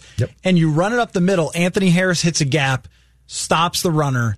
And Why would you not have Drew Brees, a guy who I know he threw picks in this game, but just never threw picks and would throw the ball away if there was any problem? You know that Brees isn't going to do something stupid. He's Drew Brees. Right. And you decide you're going to run at the most dominant player on the Vikings defense. There were a few things where you went, this stadium does stuff to people's brains. I don't know what it is, but other coaches, the Dome they did the choke, same thing. They do weird things. They make crazy mistakes. In retrospect, why not just have Brees attempt to dump the ball off to Kamara? Right, yeah, a screen pass. Yeah. And then if it's not there, he just throws it away. Or a slant to Michael Thomas, and if it's covered, you just throw it in the dirt or whatever. You have all sorts of options there, and you decide you're going to stuff it up the middle, and they shut it down. And after the game in the locker room, I had this clever plan. Like, I'm going to write about that play because that's the forgotten play. And every player I tried to ask, they were like, I don't know what just happened. I can't talk about that. I don't know anything. Yeah. So I didn't end up writing the story, but I have thought about that a lot, of that mistake of trying to hammer the ball up the middle and taking it out of the hands of your best player. Yep. Sort of, in a way, a similar mistake to not giving it to Marshawn. Like, if you're not giving the ball to the best player at the right time, right, what are you doing? But the amazing thing about this entire conversation is the amount of action and lead changes and all of those things that took place in a final 3-0-1. Yes. In watching it, it's still hard to get my head around, even knowing this now, Matthew, that that the Saints are going to get the ball back and they're going to drive. And then the Vikings are going to get the... At some point in time, just from a clock standpoint, mentally, it stops making sense. It reminded me of the Super Bowl with Arizona and Pittsburgh, where the first half of the game, you're like, okay, I guess Pittsburgh's winning a Super Bowl. Who cares? And then the final 2 or 3 minutes is so wild that you remember it as one of the best. Now, the play, this is where I started writing as soon as they got the ball back. I started writing a column, Case Keenum leads the Vikings to a magical victory, because my thought process was, if he doesn't, no one's reading this anyway. Vikings fans are going to be so mad after going 13-3 and losing a playoff game at home in grand fashion, blowing a 17-point. They're going to be so mad. Yes. Everyone's going to bed immediately. Nobody is reading my article. So I started writing. I started writing about his game and how there was the big comeback, and then Keenum leads the victory. And there's a couple of throws that kind of go nowhere. Yep. And as soon as he lets that one go, I saw Marcus Williams coming over there. And my thought was, oh my gosh, Kai is going to have to kick like a 60-yard field goal. Because I thought he was going to catch it and get tackled, and that was it. And as soon as he goes flying by, that place was the loudest I've ever heard in any game I've ever covered. I mean, just like an explosion. Where does that rank to in your career, either in this business or just as a fan going to games? Where does that rank as far as you being absolutely shocked in the split second that you say to yourself, there's no one there? Because I just remember looking, because there's supposed to be somebody there. Yes, yeah. Like if you're Stephon Diggs, in your brain, there had to be that split second of, what? Yeah, yes. And then he took off. Yep, exactly. And I think it was even for him, too, when he went flying by of, oh my gosh, I've got to run this, because their whole thing on the sideline was get out of bounds, make a catch, get out of bounds, set up a field goal. And, of course, if you've got the entire open air, you've got to jog into the end zone. Right. But no, there was definitely that moment when he went flying by where the whole place explodes because everyone all at the same exact second realizes there's no one there. And oddly enough, the same thing happened in New Orleans on Dalvin Cook's fumble that was not a fumble, where it was the same reaction for me. I just went, I can't believe this. And I probably even said it out loud and no one would have heard me because the place was so loud. So then he scores the touchdown. He throws his helmet, and I'm thinking, are they going to penalize him? And they did. Yeah, the official throws the flag. Yeah, and it just didn't matter. And then quietly goes and picks it up. Yeah, that's right. He throws the flag. What would be the penalty there? It would be maybe assessed on the extra point that never happened? Yeah. So it wouldn't have mattered anyway. No. Or the kick assessed on the kickoff that never happened. No, the play at that point is dead. The problem was the practice squad player who was so excited he went on the field as the Jones. That would have been the problem. If Caleb That's Jones, not a dead play at that point. If he had left the field, and I don't know, it's possible he did this. If he had left the sideline and gone onto the field before Diggs scored, you might have been able to say that they had broken the rules and that would be a penalty. Correct. But he runs out, he grabs Stephon Diggs, and then in the locker room, certainly nothing like I've ever seen before. Just all sorts of people crying. B-Rob has his kid on his lap, and he's just in tears. But my favorite part is Harrison Smith, because I went over to Harrison Smith, and it's just, Harrison, this is crazy. What's your reaction? Well, we won. That's great, but we got a game next week. It's like, are you kidding me, Harrison? Hitman is at that point really got to okay, Hitman is the perfect name for you, because the craziest bleep ever just happened out there for any of us that any of us have ever seen. And you're like, well, we got to go on and play the Eagles. So he wasn't wrong. No, he was not. And he was right about them not being prepared for that. He certainly was. Do you, in terms of the postscript for the Minneapolis Miracle, do you buy that they were so emotionally drained after that they couldn't play in Philadelphia? I never have. I've never liked that. I've never liked when they've said it. We had a bad week of practice and everything else. Every team who has one of those wins loses the next week. You were up 7-0 in the Philly game, and you had your chances, and you got out schemed and you got outplayed. I never really liked that as an explanation for what happened. I believe that in the second half of that game, the Saints definitely exposed some things that Doug Peterson and the Eagles picked up on and exposed as well. It's weird. It's weird to say because I'm not a big fan of this guy, but you're probably right. Sendejo being hurt, and they played him the next week. That was a huge mistake. But he was a shell of himself by that point in time. It's funny, if you do go back and watch that game now, Matthew, there were real telltale signs, though, of problems that in the excitement and the immediate aftermath of that game, you probably just didn't think about or you buried. Yeah. But now, 3 years or so after the fact, when you watch that game back, because that first half, they just owned it. Yep. They just completely, and then it started to disintegrate and fall apart.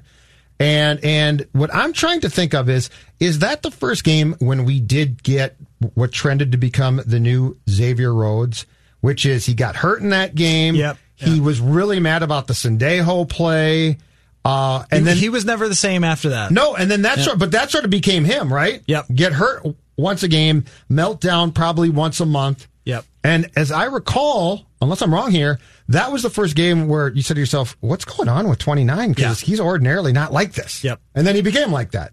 Definitely. But I think it was a multitude of things, and I do think that there were definite areas of that team that were exposed in the final 2 quarters by the Saints that the Eagles were smart enough to probably pick up on. And that's what's hard for Vikings fans, I'm sure, about watching that game back, is it represented the absolute peak of the mountain of the Mike Zimmer era, but there was another side of the mountain. I mean, that after that, a lot of the things, even whether it's the kicking thing or whether it's Pat Shurmur leaving because of it or a number of different things, not sticking with Case Keenum because you thought he was going to fall apart. There was the Teddy Bridgewater thing where they wanted to toll his contract and he didn't want to do that. Still a weird one. So much happened after that took you down the other side that you haven't reached the other side at the bottom of the mountain, of course. This team just went 10-6, but it was more of, you're probably never going to get there again after that. And what happened in Philadelphia really did represent the start of the decline. What happens if they lose that Saints game?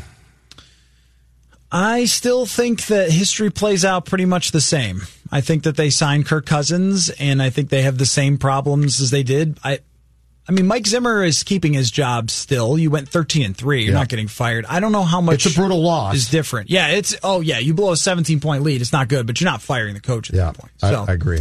All right, well, we went late to the break, but this was very fun. So let's take a break, and when we return, I want to talk about Gary Kubiak a little with you.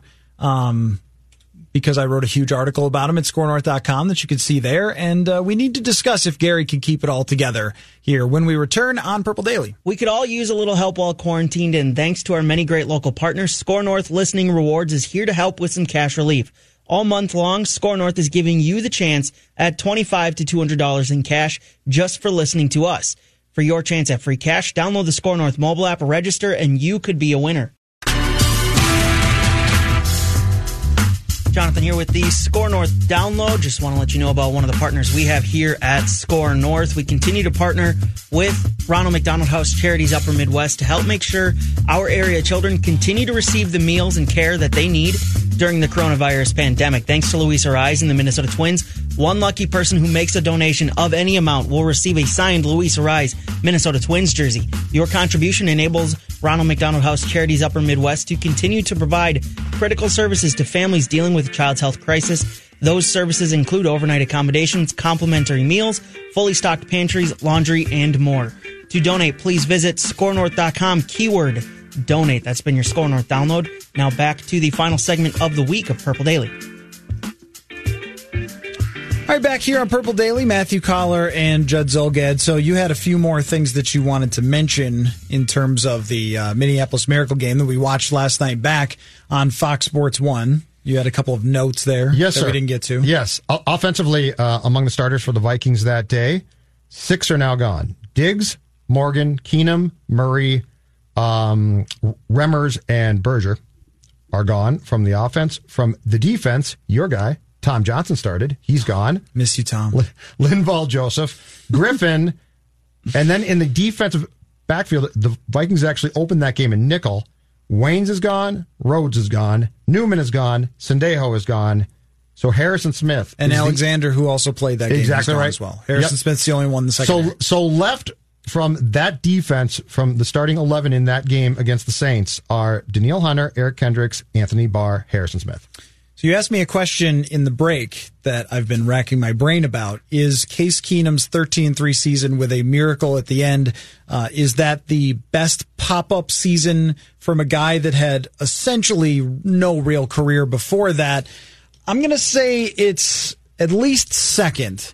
The guy became a Hall of Famer eventually, but Kurt Warner going from the grocery store to the Super Bowl is the best pop-up season from someone you've never heard of who comes out of absolutely nowhere. But then he sustained that success. The weird thing with Keenum is unless you were Case's mom or Case's dad, and I'm not joking you. Yeah. As that whole thing unfolded, okay, I think if you went to Matthew Collar, Judd Zulgad, Zimmer, or Spielman and said, come here a second, do you think this is going to be sustained by this guy? I think all of us would have said, probably not. No. We talked about it all year. No. But I mean, think about that. Warner gets his shot because Trent Green gets hurt. And yes, there were some rocky years subsequently well after that. But he also became, in the short term, a dominant quarterback for a period of time. Right, yeah. And because of that, he's in Canton. But the weirdest thing about the Keenum story was, as it was unfolding, I think all of us were like, this ain't going to last, but it's really special right now. Because there were so many signs of it. You know, Thielen and Diggs were making every catch on every 50-50 ball. And the defense was number one. It wasn't just okay or pretty good or, they're good at home. They went down to Atlanta against an Atlanta team that had been in the Super Bowl the year before and was starting to get hot. And they destroyed Atlanta's offense. They shut them down completely. And even though Keenum didn't play well, he kind of came through at the end like they needed him to. And the defense bailed out Keenum anytime he had a slow half. So even, I remember against Cincinnati, he had a slow half, and there were a few people chanting, at least loud enough for us to hear in the press box, Teddy, Teddy, let's, play Teddy.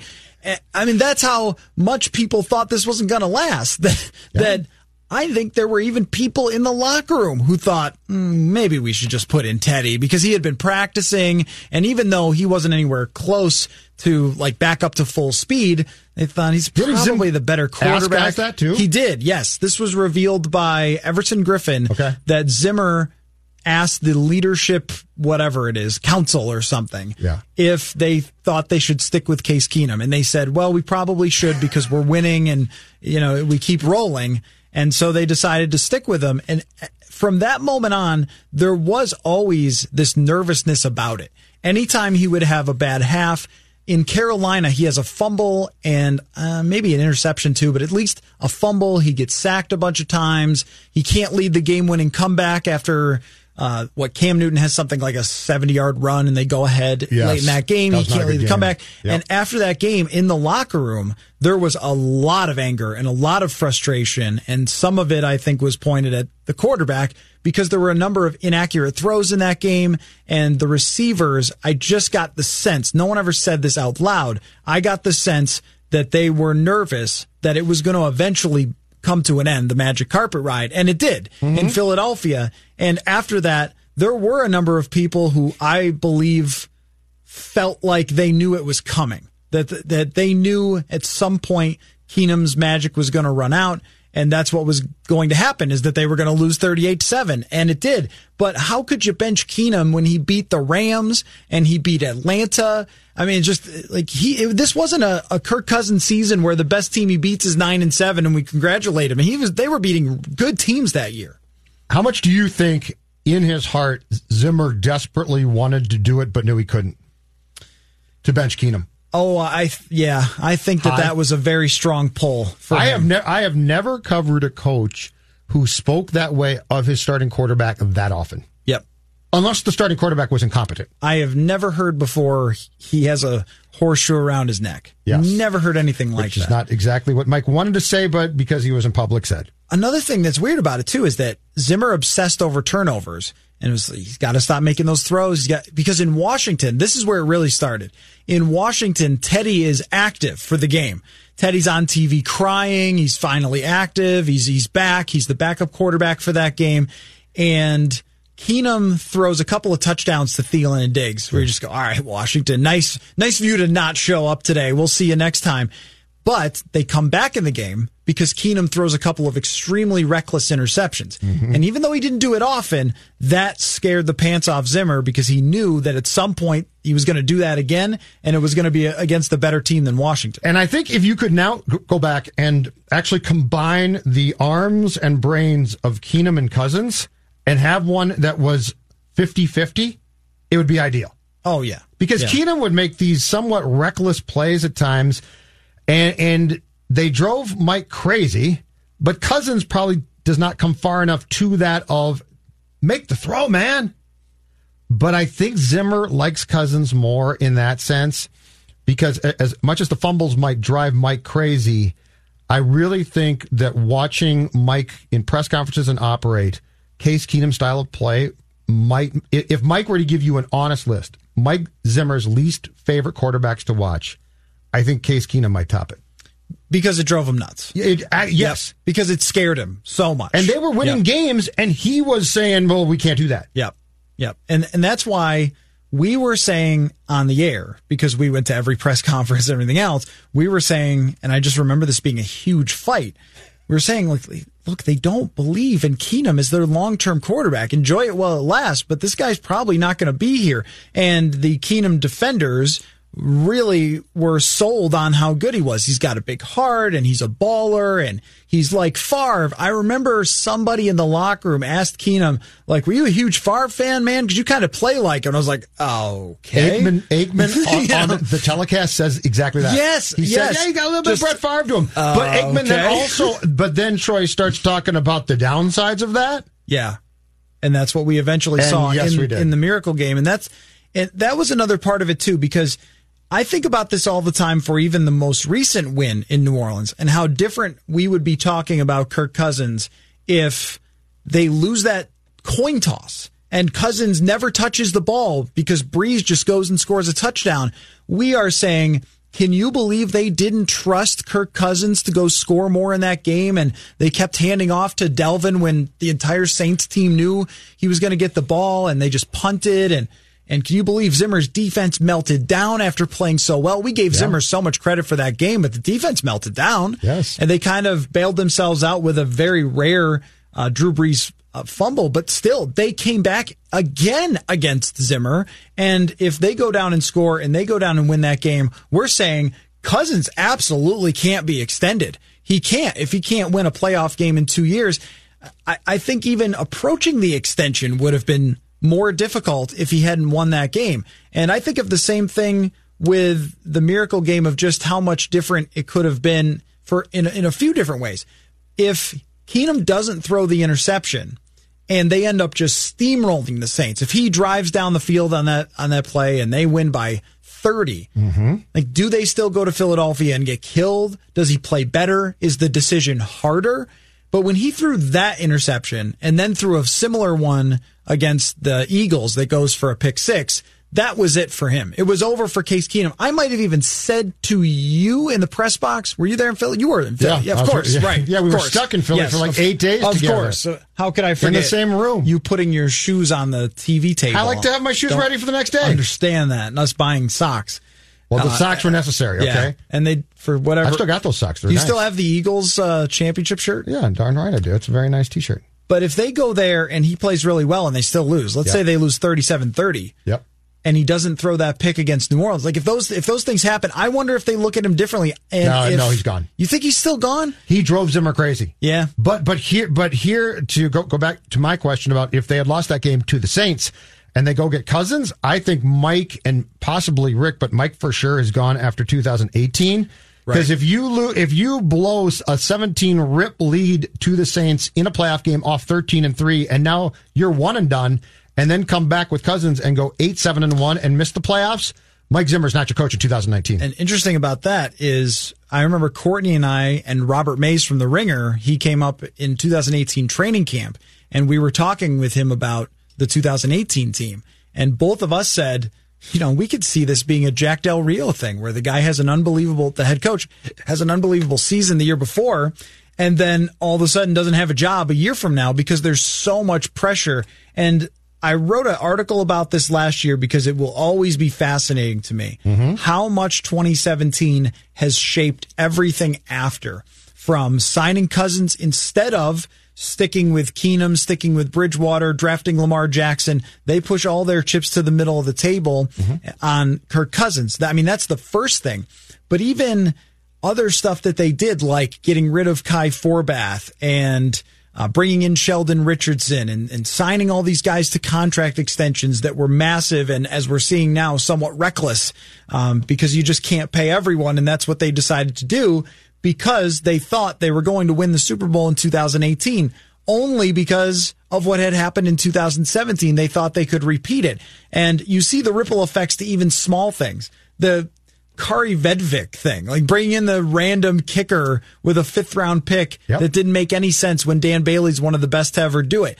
You just see the pressure that is on them. And even going into New Orleans last year, I had a conversation with someone in New Orleans where I felt like if they get killed today, Zimmer's done in New Orleans. I think you're right. Year. And that all stems from the pressure created by 2017. Yeah. And so I think the stuff with Mike, to me, really begins as far as the trickle-down effect in 16, right? With Teddy's knee, you trade for Bradford, and there was just from the day that Teddy's knee went on, it went from feeling like there was pretty much complete control of the Vikings' destiny by the brass to an air of, and I guess in some ways rightfully so, Matthew, panic. What can we do? What can we do? And the Bradford trade to me was exactly right, because you cannot take a team that was pretty damn good and say, and now Sean Hill. Right. But Sean Hill would not have made it through 4 weeks. I remember writing in training camp of 2016, and this is not predicting that Teddy was going to have his knee explode, but I remember writing, you're really going to training camp with Sean Hill as your backup, and you're not going to go get somebody else and the assumption on my part at that point was, let's say Teddy gets hurt 4 games or 3 games. Right. You need somebody to win 2. Not 16 games. Right. Right. But I remember thinking, this is a really good team to basically have a quarterback's coach as your backup quarterback. Yeah. But that sort of started, but 16 to me sort of started this air of at times panic and panicked moves. And the Forbath one, and I know it's not huge, but how much of if you were to illustrate the history of this administration for the Vikings and the weird stuff they do, I think the kicker is such a good starting point. Because it's so unnecessary. Yeah. To your point, the Vedvik thing. You traded away a draft pick that, by the way, just got used in a pretty darn good trade by Baltimore. Yep. You traded away a draft pick because you had decided to get cute with Carlson previously, which you didn't need to do. I think if you had just let Kai Forbath do his job, he would have missed a few more PATs. It happens. Go for 2. Yeah, right. What it really tells you is that the pressure that is sort of lingering now over this retooling, rebuilding, And the fact that we don't know anything about whether Zimmer and Spielman have contract extensions, I'm going on the assumption that they don't, since we haven't heard anything about them. It is a long build, and there's a lot to it that's happened, but it all starts with really setting the bar and the expectations really high in 2015. And so when you go from 2015, then believe you have a playoff team in 2016, you get a ton of injuries, the quarterback situation, everything else, but then come out in 2017, have Bradford have one of the great games in Viking history as a quarterback, have Keenum lead you to where you wanted to go, that everyone in the organization was convinced that this is who we really are. Not that was a magic carpet ride that won't happen again, and we need to continue to think of the future when we do stuff. It was, let's draft a running back in the second. The running back's great, but that's sort of we need a running back sort of move after 2016. Everything is reactionary after, as opposed to sort of a bigger picture, long view. And in a lot of ways, I don't blame them for that, because that's the situation that you're in with this much pressure and this high of expectations. And I did want to mention before we wrapped up about my article about Gary Kubiak, that even bringing him in, which was a great move, has this same air to it of, we need somebody to help out this offense, somebody Zimmer can get along with. Who are we going to bring in? We've got to get Kubiak. Yep. And so for my article, I talked to 3 former Kubiak quarterbacks, including our friend Sage, Steve Berline too, and our buddy Gus Frerotte, as well as asked Wade Phillips about it and Rick Spielman at the Combine and so forth. And I came away with, if this season somehow turns out to be another special magical season and kind of catches us all by surprise, it will be because Gary Kubiak held this thing together. That is the feeling that I came away from Indianapolis with after talking to some people and with his former players, is that might end up turning out the thing, even though we feel like the pressure is immense right now and the expectations are still high, but they're in a very bad situation with the salary cap. And they need draft picks to succeed and all these things that point you toward you're going to be disappointing next year. If they do succeed, it will be because of that guy. I think that with playoffs being expanded, they definitely make the playoffs. My issue with them, I think overall from a bigger picture perspective now, is this though. When do we get the admission that they need to hit a reset? Because this continual trying for it, and Gary's great. Gary's fantastic. Gary's really good. But if you make the playoffs, and let's say you win a game again, and then you get eventually, just like the salary cap has now, all of this comes back to bite you in the butt at some point in time. So when's the admission that we took our shot? We tried with Kirk, and the first Kirk contract I'm never going to criticize. They took a shot. Yep. I actually appreciate it. I think Keenum was a one and done. But now to continue to try to beat this door down, and now to me there's a padlock on that door. There's, that door is secured. It's what I don't understand. And it's also why you're supposed to have a GM to identify when you go to the coaching staff and say, gentlemen, this shot is done. We're going to try again, but it's not going to be right now. Do you think that the fact that they got there once would be worth continuing to do that retooling that is just inevitable with this team with the people in charge that are in charge right now? I think it's hard to do a second reboot, but it's not totally unprecedented. Even Baltimore looked like they were about to fade before they got Lamar Jackson. I don't know that there are certain very important people who are in charge of this team who are with the times they need to be. If I had more faith in the direction that they were taking this team as football evolves, I would probably say, why not try it? Harbaugh, right? Yeah. John Harbaugh adapts. He changes. Yep. That's awesome. That's great. If I thought that the coaching staff was on board with, here's what we need to do now, I'd say, okay, give them a shot. Do I think that they are willing to do that? And football people, by the way, who are stubborn, as you know, Collar, are among the most stubborn people in the world. Oh, yes. Like they don't, they're not going, those people don't say, let's change her up. Yeah. So I guess my answer is no. All right. Last thing before we wrap up for the week on Purple Daily, and you'll be here, Mackie and Jen with Rami. think anything happens this weekend? I've been waiting all week. Like, no moves, no aggression. No. I don't think so. No. Please? No, I know. I know. But you know what? They're holding the draft, and good for them. Emergency podcasts will happen, though, if the Vikings do something. You know where to find me. Because I will be around, and you will be around. So that will for sure happen. All right, well, I appreciate all of you listening this week. We get closer to the draft. More draft sims, more draft breakdowns. Sage is grinding the tape as we speak. Lots to come as we lead up to the draft here on Purple Daily. We'll catch you next week.